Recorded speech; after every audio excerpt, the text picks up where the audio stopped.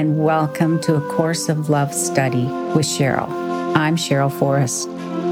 First, a big thank you to Marie Perron for writing the book we are currently studying, called A Course of Love. You might consider purchasing my book just for today, which we are using as a companion in this study. Books and meditation CDs can be found in the show notes below. A big thanks to all of you who wish to support us through Patreon. The links are below, and look forward to sharing some perks with you in the future. During this podcast, you're going to hear book club folks that are in the room with me, as well as other members on Zoom. As a book club, we've been going for many years, and we've started this podcast so that others who cannot meet with us may share the insights and the love and really the humor of this group. Happy to see you join us in all of it. Most importantly, as you begin this study with us, choose to study and listen from your heart. Remind yourself often, you are precious. Whisper to yourself from your heart through your day with the deepest of love. I am love. I am loved. I love. So let's begin.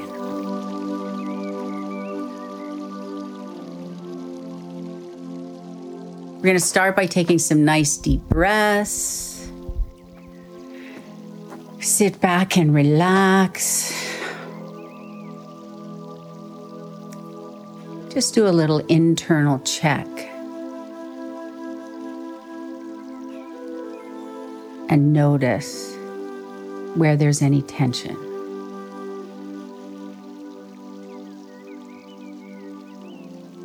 And invite the tension to leave.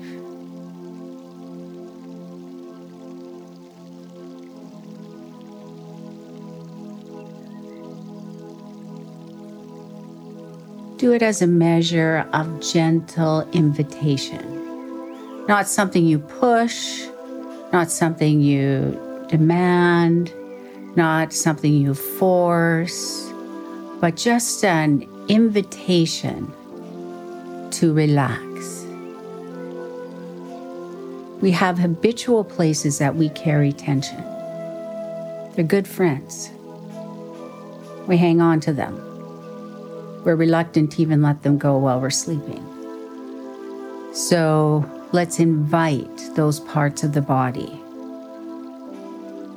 to let it go. And remind yourself it's not a failure of the body to be tense.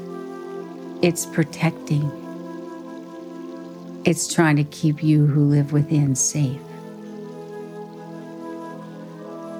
So invite it to let go.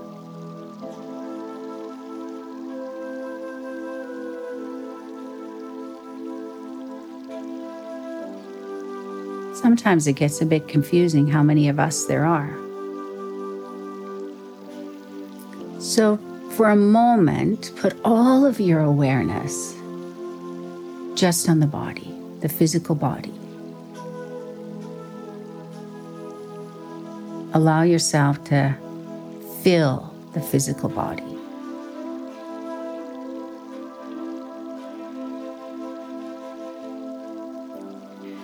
And if you kind of step back from the physical body, envisioning that you're stepping out of it, beside it or behind it, have a look at the emotional body.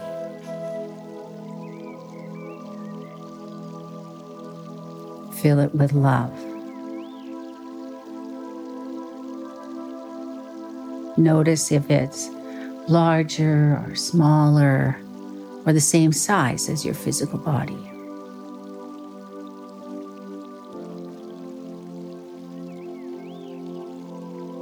And then step back or out of the emotional body and discover the mental body. And again, notice, is it larger, smaller, or the same size as your physical body? Invite it to relax. Be filled with peace.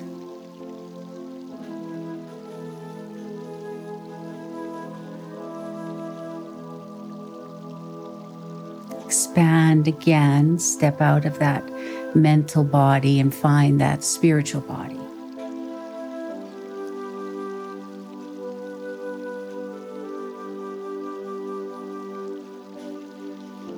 And fill it with love.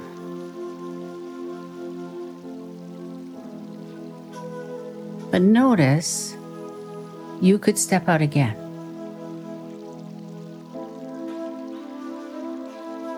So who is that you?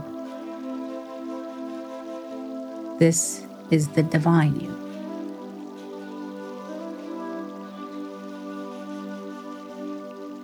It is all knowledge, all love, all wisdom, all truth, all humor, all joy.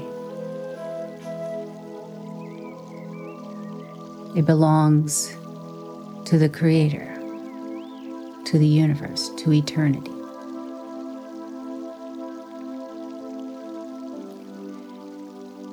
And yet we perceive all these other parts of us as us.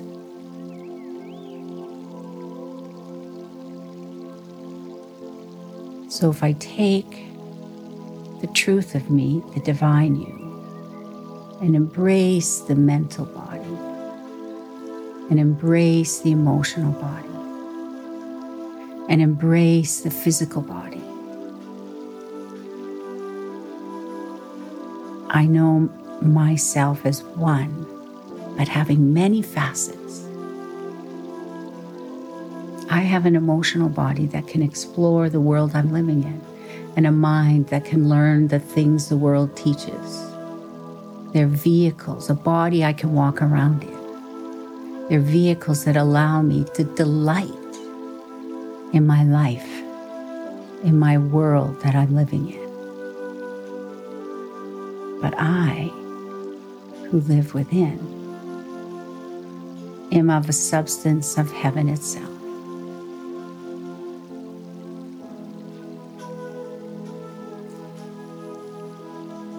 So the body is a divine outfit that you get to wear every day.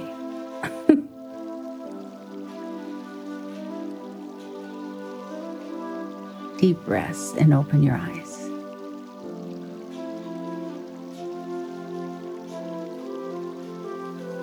Welcome to day 30. It's called Yielding to Wholeness. What is common is shared and is a characteristic representation of the whole. Just as simple fractions can be added together to achieve wholeness, once a common denominator is found, your own fractionness, is that the way you would say it? Fractionness can yield to wholeness through the common denominator of the self. Should I say it again? Put on your little math cap. Think about it this way. What is held in common is shared and is a characteristic representation of the whole. Just as simple fractions can be added together to achieve wholeness, once a common denominator is found, your own fractionness can yield to wholeness through the common denominator of the self. A common denominator is simply that which yields to wholeness. This yielding is a natural process. To yield is to give up, to surrender, but also to produce and bear fruit. So we have often thought of ourselves, like our little meditation here, as parts. And we talk about it. A part of me thinks I shouldn't have chocolate, but another part of me knows that I must in order to save the world. Okay? it's an act of sacrifice to have that chocolate, okay? So we know this, all right? So we often feel that there's all kinds of talk about a good me and a bad me. And we have comparisons we are constantly making about little bits of ourselves and parts of ourselves. But if I'm coming from the divine me, I now include all of this. Questions, thoughts? We're good? Yeah. Okay. So we're now including all of this. We're actually embracing, if you would. So all those parts that you've seen as separate from yourself or wanted to keep separate because, they were bad, okay, or they were not good enough, or if anybody knew, or I'm not good enough to be able to be good enough, all right? Any of that kind of separation or judgment I've had now goes away. So I'm not segregating myself. When I'm stepping into this whole union of the truth of who I am, I come as a whole being and I live my life through the wholeness of it. Does that make sense so far? Kind of, sort of, okay. The two levels of experience we have spoken of might be seen as the process, much like in math, through which the common denominator is found. The common denominator is not by itself the whole, but is, in combination, the whole. In order for a common denominator to be found, more than one fraction part or variable must exist. The purpose of finding a common denominator is to translate what is more than one into one. An assumption of wholeness is common in every denominator. A denominator is a named entity. To denominate is to name in the beginning. The separated expressions of the whole were named. This naming was an act of creation, stating simply the existence of what was named or denominated. Existence and wholeness are the same. Thus, your existence, the existence of the self, is or can be a common denominator of wholeness. In our act of saying it is so, we name or denominate the divine self as what is common to wholeness. Despite unlimited variations being available, commonality is also always available. Thus, no matter how fractious are the separate selves, commonality and wholeness always exist and have always existed. Wholeness. Cheryl. Yes? I almost got that. Could you say it another way? So in order to have, so the first part was a beautiful example of how things were created. For me to name something, I create separation. And yet it is part of the whole. So for me to name a foot, I make my foot separate, even though it is part of the whole of the body. To name my hand, I name it as a separate thing, even though it is part of the whole body. Okay? So when I named Earth, it is a part of the whole of creation, but now we have a separated planet, okay? And if I named elephants, if I named avocados and chocolate, of course, if I named those, they're all separate, but they are also a part of the whole experience of being on this planet and being a divine being. So the concept of a denominator is a named entity. On one hand, I'm creating separation by naming it.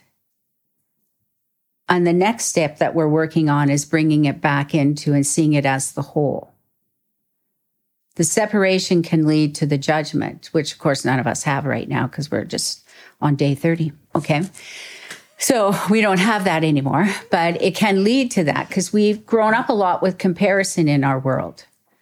This is sweet. This is sour. This is black. This is white. This is better. This is best.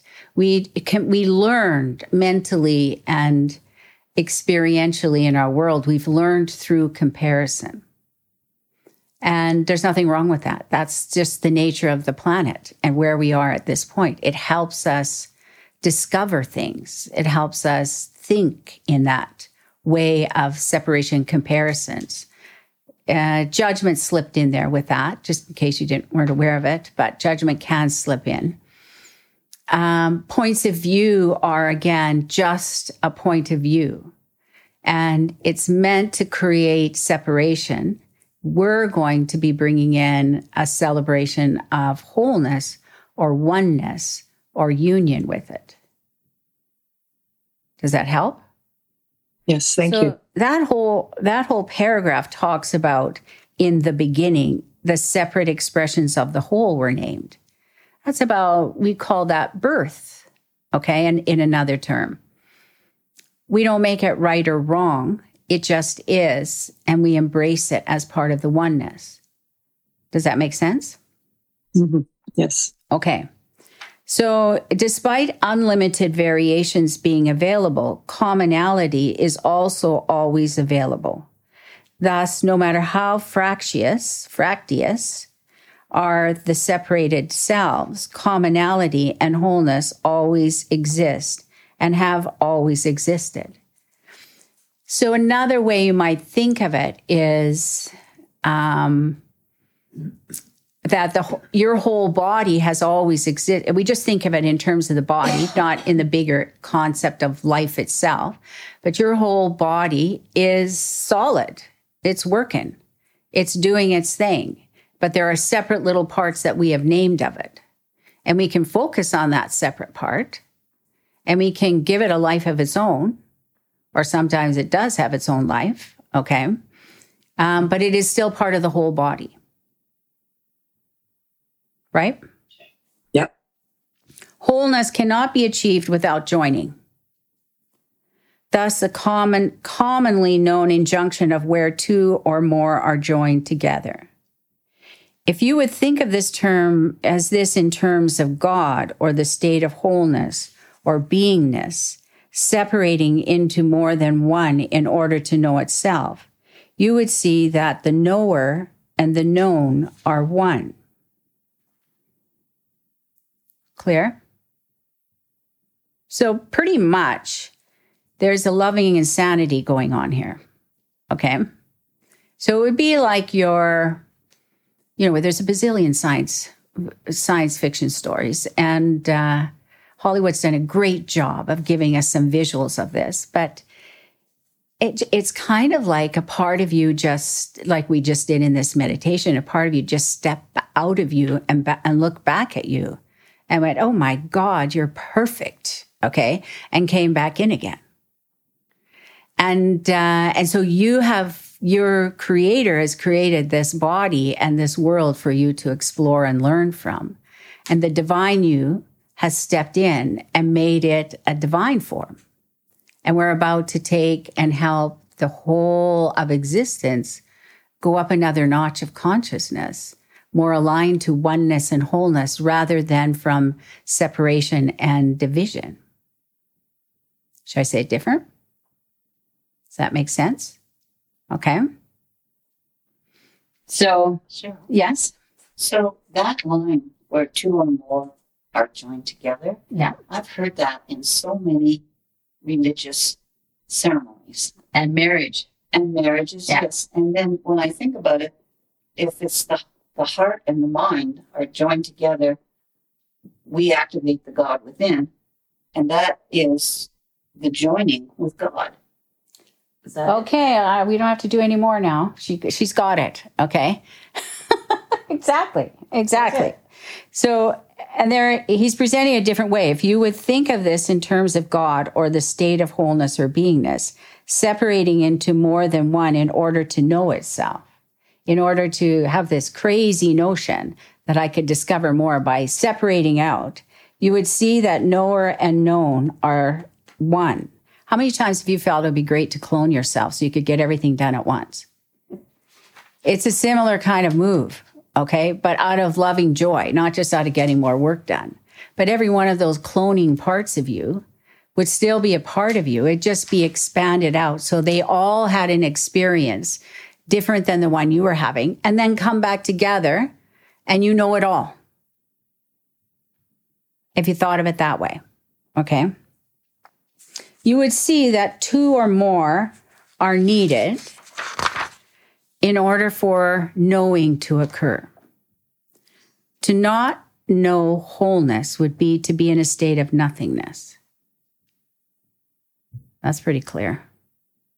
Thus, the joining of two or more are needed in order for wholeness to be known, and thus to exist as a state of conscious awareness.